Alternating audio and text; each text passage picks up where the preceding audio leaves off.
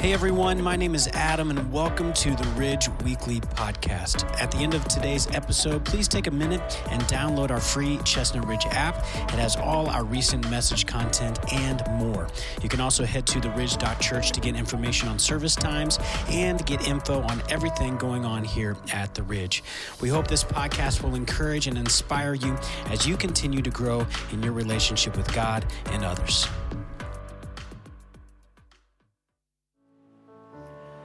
Well, good morning. Let me begin by asking a question. What's in a name? It's probably more than just a name.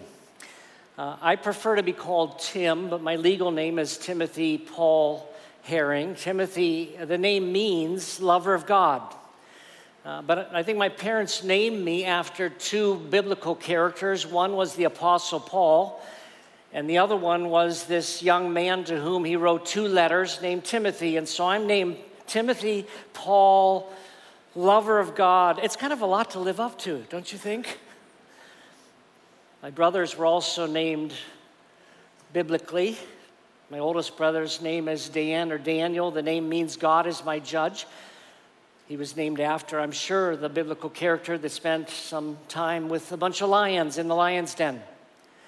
And then I have a twin brother whose name is Thomas or Tom, and that name means twin. So that one, he's my twin brother, so that one was really well named, I think.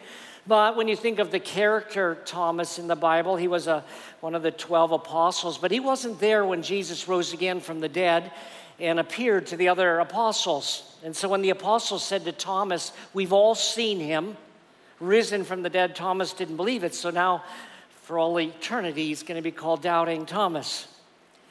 And then I have one other brother, and his name is Ron, and it supposedly comes from Hebrew and Old Norse, which is Scandinavian, and the name apparently means mountain of strength, or it could mean crooked nose, and I just can't figure it out. Somehow the name is related, though, to the Hebrew name Aaron, and there's some connection there. I think that names in biblical times tended to have a little bit more meaning than they do in our culture today, although names have always had significance. I just think that the name's more significant than we think.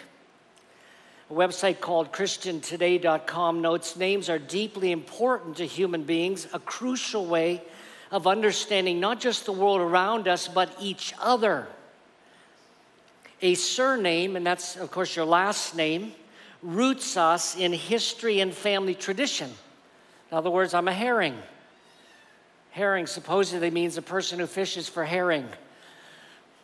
Spelled differently, but the fish. I must have had some fishermen there, whatever. But my last name associates me with all the other herrings, and so I'm part of this tribe. But then the first name, they go on to say, the first name establishes more of a particular identity and personality.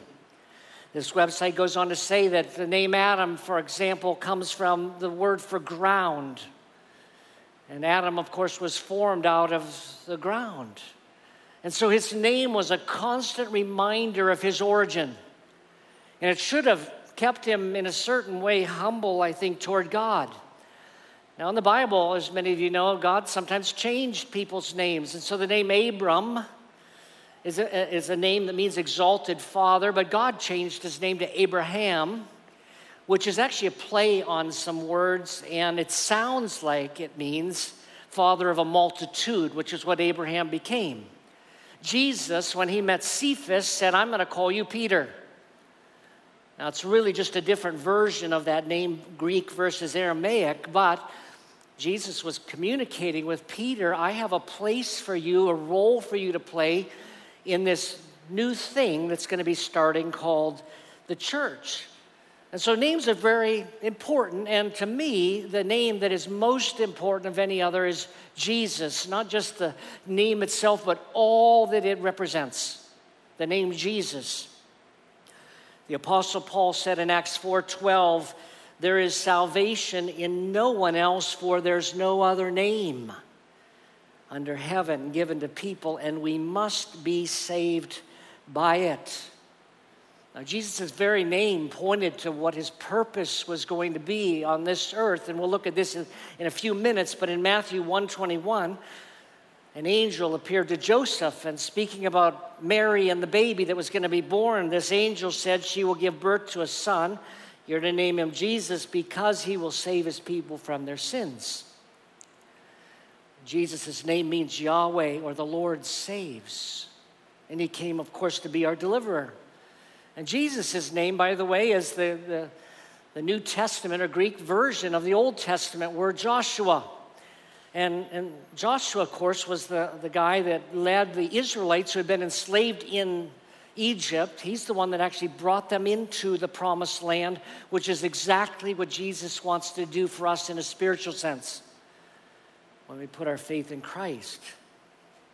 Now, the last few weeks, we've been looking at this season of Advent, and I made the point that the word Advent means just coming, or it has this idea of arrival.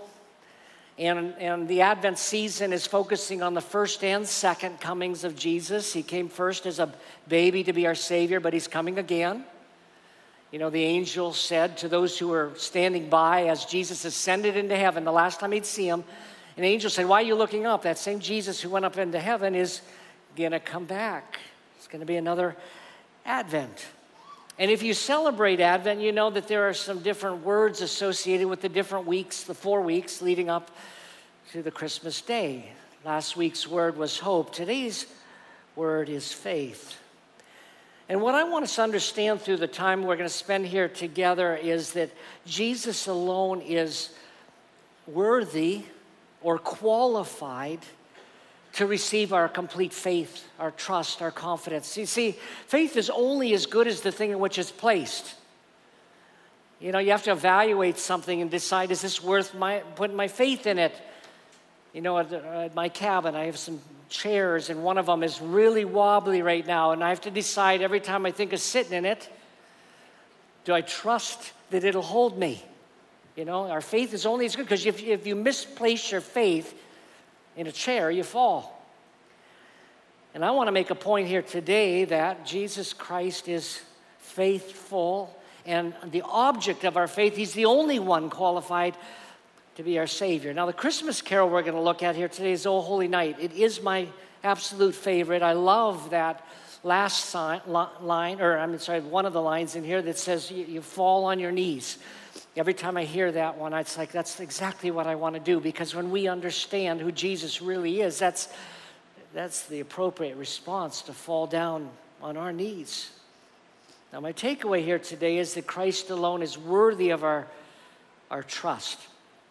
And what I'd like to do is look at what the angel Gabriel said to Mary when he first announced that she was going to have a baby. And then I want to look at what an angel said to Joseph, Mary's husband. And I want us to note about 10 things that were true about this Jesus that make him an appropriate object of our complete faith and trust, where no one else is. It's only him. Let's begin reading, though, the story in Luke chapter 1, 26 to 35. The angel Gabriel was sent by God to a town in Galilee called Nazareth, to a virgin engaged to a man named Joseph of the house of David.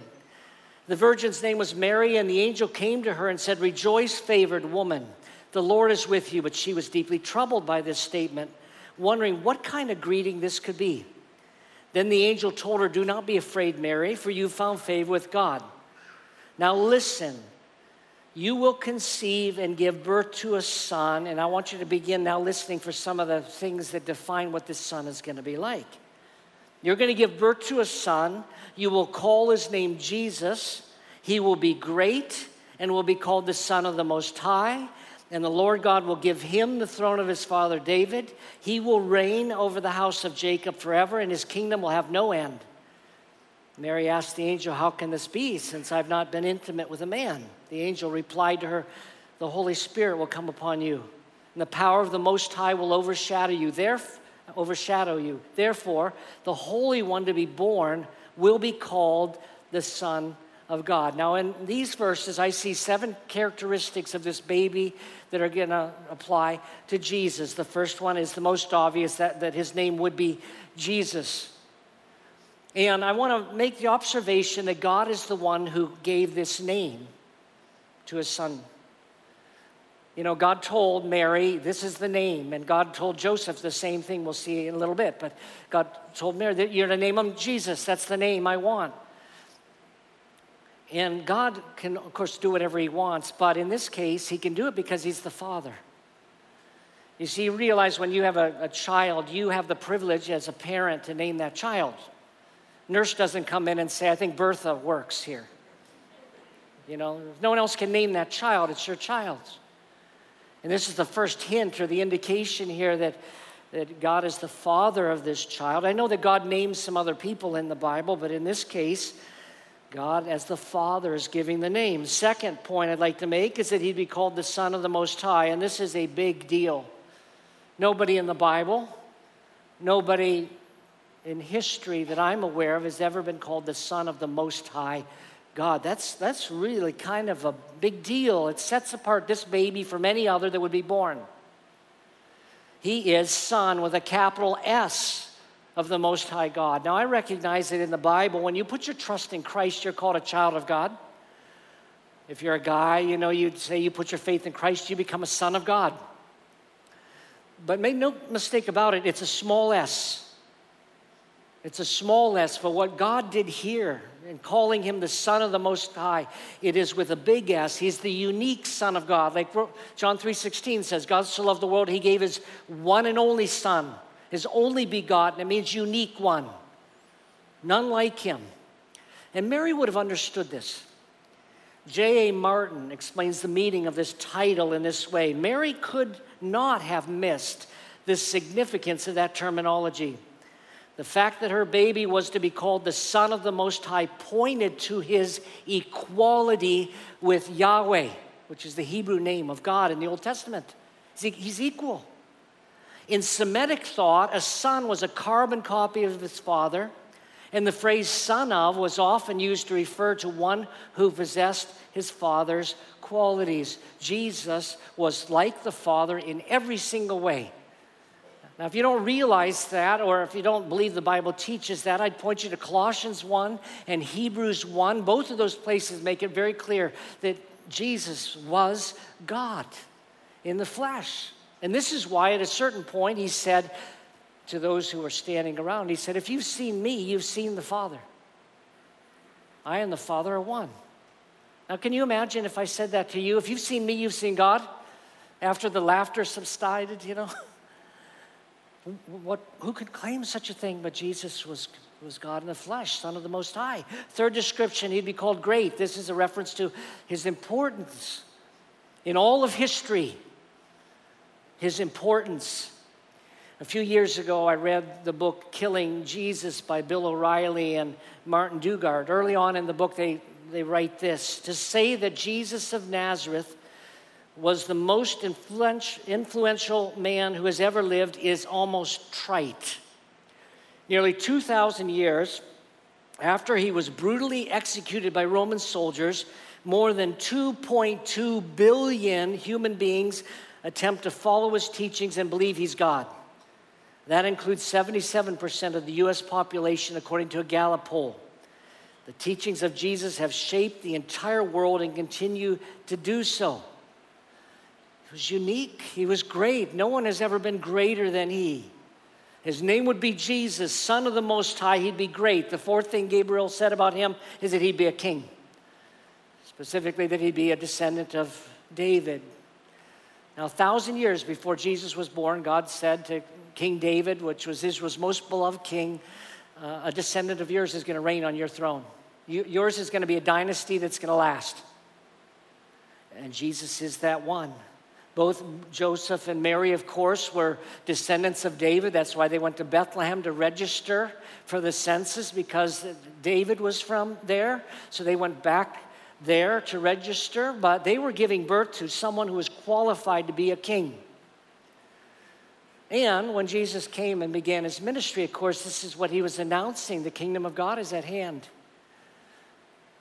This past week I was reading in my devotional time in the Gospel of John, and I came to that section where Jesus is standing before Pilate, and Pilate specifically asks him the question, "Are you a king?" And when Jesus answers in the affirmative, he says, "But my kingdom is not of this world." If you know Jesus Christ, you're part of the kingdom of Christ. You're part of Christ's kingdom. And he is your king. And he rules over those who welcome him. Eventually, though, we know he's going to rule over a physical kingdom as well. Old Testament prophecies and New Testament prophecies all point to a day when one day, at his second advent, Jesus is going to rule as king. Which brings me to my next point, that he'll rule forever and ever. There's no end to that. Now, to me, this is significant as well because I personally do not think that anybody who is merely a man could rule forever. I don't think God would allow that, to rule as king forever and ever and ever. Just someone who was a man, but Jesus, yes. And so God told Mary through Gabriel in Luke 1:33, he will reign over the house of Jacob forever, and his kingdom will have no end. This is exactly what God had said to David 1,000 years earlier in 2 Samuel 7:16. Your house, David, and kingdom will endure before me forever, and your throne will be established forever. Now, it's verses like this that confirm to me that the Bible's true and that it's the Word of God. It just all fits. All of this was prophesied ahead of time. David knew a descendant of his would reign forever. Then all of a sudden, as Gabriel approaches Mary and says, the baby that's going to be born to you, he's the one, and he is going to rule forever and ever. And then when you get to the writings of Paul, he says, one day every knee will bow, every tongue will confess that Jesus Christ is Lord. And you realize, yes, the God-man is going to rule forever and ever. Gabriel then said this about this baby: he will be conceived, or would be conceived, by means of the Holy Spirit. And here we get another hint as to the fact that this baby would be unlike any who's ever been born. Why do it this way? Why an incarnation? Why a child who'd be born of a woman, but the father would be God? What is it all about? Well, this has been God's eternal plan. This is the only way, at least that I can think of, that a child that would be born would be both fully God and fully man. This would be, if you were asking the question, how can you end up with fully God, fully man, a person? Well, I guess the father would have to be God and the mother would have to be a woman, a person, a human. And you say, well, why does that matter? Well, this uniquely qualified him to be the Savior of the world. The fact that he was God in the flesh, he lived a sinless life. In his humanity, he was tempted just like we are, but he said no every single time. He lived a sinless life. But because he was a man, he was capable of dying. See, God wouldn't be able to die. But the God-man could live a sinless life and he could die. And of course, we know that the reason he did it all was to save us, to take care of the penalty of what we've done wrong. Throughout the pages of the Bible, we learn that the penalty for sin is death. It's why, and I hate to break the news to you, but you're all going to die. And so am I. The wages of sin is death. God told Adam that if you eat of this, the day you eat, you're going to die. You're going to die, and death spreads to all of us now. I don't need to know about any individual sins anyone commits. The very fact you die is proof that you've sinned, that you are a sinner. And when the Bible speaks about death, of course, it's talking about not just physical death, but spiritual death, which is a separation between people and their Creator, and eternal death. All three: physical, spiritual, eternal death. This is what Jesus came to satisfy, to pay the price. If the penalty for our sin is death, what if somebody else could do it for us? Someone who'd never sinned, someone who'd be uniquely qualified, who could die in our place, pay the full price for the sin of the world. It was a brilliant idea that God had. Gabriel mentions one last thing before we jump to Joseph. He'd be holy. Holy means set apart. But Jesus is holy in the same sense that God the Father is holy. Jesus is holy in the sense of holy, holy, holy is the Lord God Almighty. He's the one before whom the Magi bowed in worship. Before even Thomas, when he finally got it, knelt down and he said, "My Lord and my God." And he bent down before Jesus because he understood he'd be holy and set apart. Now, I want to suggest that any other solution that people have to how to get right with God, it doesn't work. Can you think of any individual in all of history that's fulfilled all this stuff, that is qualified in this unique way to be the Savior of the world? I can't think of anyone. No one that fits all of this. His name would be Jesus. He'd be the Son of the Most High. He'd be great, a king. He'll rule forever. He was conceived of the Holy Spirit. He'd be the Holy One. But we're not done yet. Joseph finds out that his wife Mary is pregnant and he hasn't been with her, so he gets concerned. The story is found in Matthew 1, beginning in verse 18. The birth of Jesus Christ came about this way. After his mother Mary had been engaged to Joseph, it was discovered before they came together that she was pregnant by the Holy Spirit. So her husband Joseph, being a righteous man and not wanting to disgrace her publicly, decided to divorce her secretly. Let me just stop for a moment and make the point that engagements in biblical times were not like engagements in our culture today. In biblical times, when you got engaged, you were considered to be married. You were married at that point, and so if you wanted to get out of the engagement, you don't just break the engagement. If you want to get out of the engagement, you have to divorce. Now, the only two things that didn't happen during this engagement period, and this was very important, is during the engagement, even though you were called married, you were not allowed to live together yet, and you were not allowed to be sexually involved with one another. This was supposed to be a testing period of your purity. And so Joseph and Mary are far apart from one another, and then all of a sudden he gets the word, oh, Mary's pregnant. And it says he's a righteous man. He doesn't want to drag her through the mud. He'll divorce her quietly.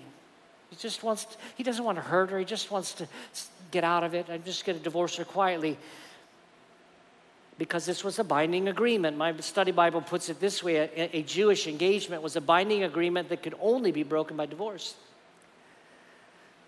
So as Joseph was thinking about this, though, God intervened. In verse 20 of Matthew 1, but after he had considered these things, an angel of the Lord suddenly appeared to him in a dream, saying, Joseph, son of David, don't be afraid to take Mary as your wife, because what has been conceived in her is by the Holy Spirit. She'll give birth to a son. You are to name him Jesus, because he will save his people from their sins. Now all this took place to fulfill what was spoken by the Lord through the prophet. See, the virgin will become pregnant and give birth to a son, and they will name him Emmanuel, which is translated, God is with us. And so the Holy Spirit the angel informed Joseph that this child was conceived of the Holy Spirit, and there are three additional things that were mentioned to Joseph but weren't mentioned to Mary. The first one was that he would be the Messiah, the Christ. The word Christ just means Messiah. Christ is not Jesus' last name, it's his title. Jesus the Christ, the Messiah. This is huge. For hundreds, thousands of years in the Old Testament, there have been prophecies about one who would be coming, this Messiah, who was going to reign. And suddenly it's announced, here he is. This is the Messiah. Hundreds of verses that point to Jesus Christ, and suddenly all of those are fulfilled in him. Suddenly you read your Old Testament and you say, well, there's another prophecy about Messiah. And you begin to think, how does that relate to Jesus? Because all of history actually centers around this Jesus here. Then second, and we touched on this one already, but he'd be named Jesus because he came to save us from our sins. Mary wasn't told why. She was just told that the name would be Jesus. But now Joseph is explained why. He came here to do something that people weren't expecting. Because the Messiah that people were looking for in Jesus' day was a military Messiah. Nobody understood that he was coming to save us from our sin. And make no mistake about it, we need to be saved. I mean, we need a deliverer. Do any of you, I'm not going to ask you to raise your hand, but would any of you like to, on Judgment Day, stand before the creator of the universe and make a case for how good you are? How your words and your thoughts and your actions qualify you to spend an eternity in a perfect place called heaven. Here I am. Any of you want to do that? I wouldn't. And I'm a minister. Maybe that's worse. I don't know. No, we need a Savior. We need someone to deliver us. Jesus was the one. I can't save you. You can't save yourselves. But again, what if someone came into the world who would take the penalty and take the wrath of God and the justice of God against the sin of the world and say, I'll do it. Judgment Day, I envision, is going to be something like this, that if you've put your faith in Jesus Christ, you're going to be part of this group, and there'll be others there, but you'll be part of this group, and at a certain point, even though our sins condemn us to judgment and to be cast away from the presence of God, at that moment, the Son of God, Jesus, is going to hold up his hands, and you'll see the nail prints in his hands and his feet, and he's going to say, I took care of those over there. They're with me. That's it. They're with me. In 1 John 2, 1 and 2, we read, Jesus is our defense attorney, our advocate when we sin. He comes to our defense. And that's going to be my defense. The last quality the angel adds is that his name is going to be called, or he'll be called Emmanuel, which means God with us. And Matthew was quoting the prophet Isaiah from Isaiah 7:14. Therefore, the Lord himself will give you a sign. The virgin will conceive, have a son, and name him Emmanuel. This was the sign that everyone was to look forward to. It had never happened before. A virgin, someone who had not been with a man, found to be pregnant and gives birth. So the whole world would know this is the one. That's the one. So there'd be no mistake about it. And because of the unique birth and everything, it demonstrates again that he's Emmanuel. He's God with us. God's very presence with humanity, living with us while he was here. So what do we do with these things? Well, as a Christian, I think the more we understand Jesus, the more it should cause us to want to live for him. The more it should cause us to want to adore him and bow before him and recognize his claim on our lives, to fall more in love with him as Christians as we realize, as I think about it, I just am amazed that Jesus would be willing to do it, to leave the glory of heaven, take on flesh and blood, live among us, die on a cross.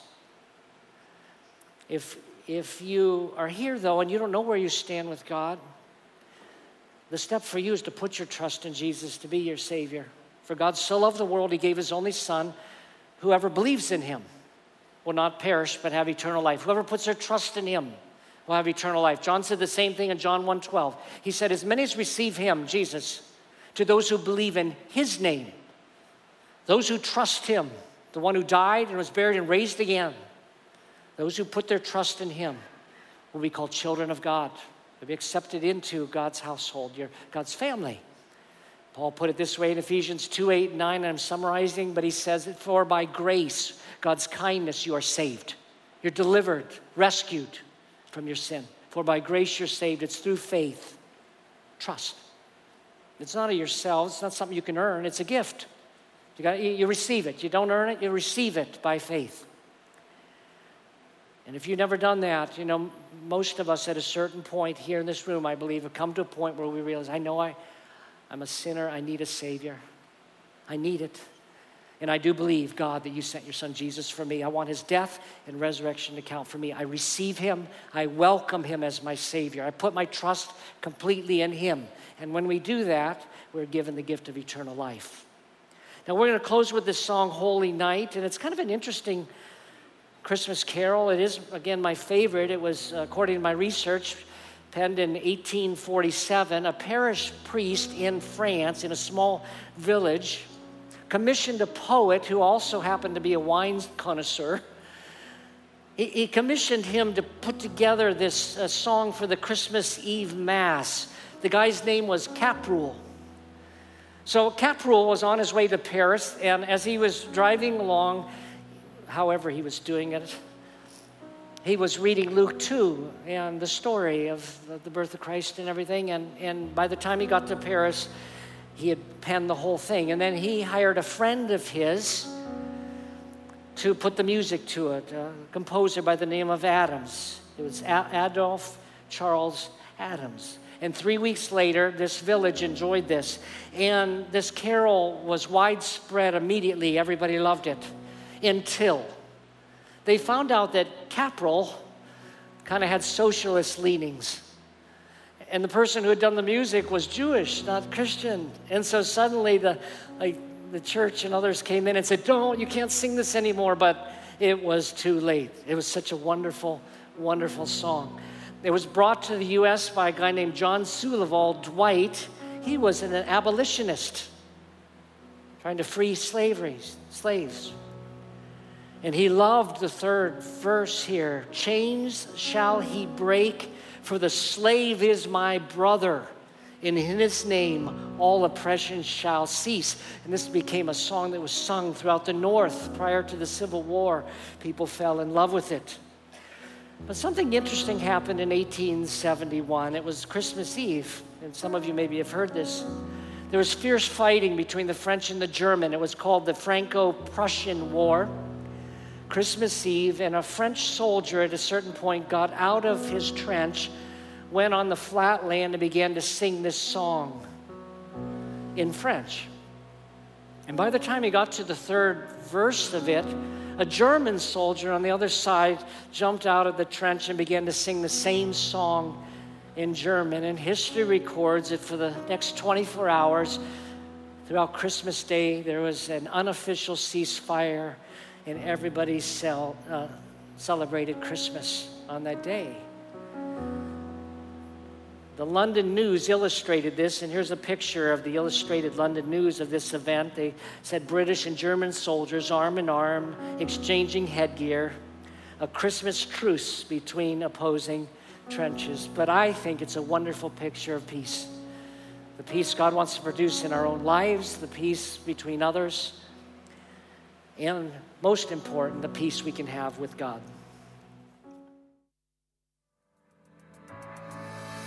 Thanks for listening to the Ridge Weekly Podcast. If you'd like to hear more messages now, you can check out our past series at theridge.church/messages or download the free Ridge app. Thanks again for listening, and we will see you next time.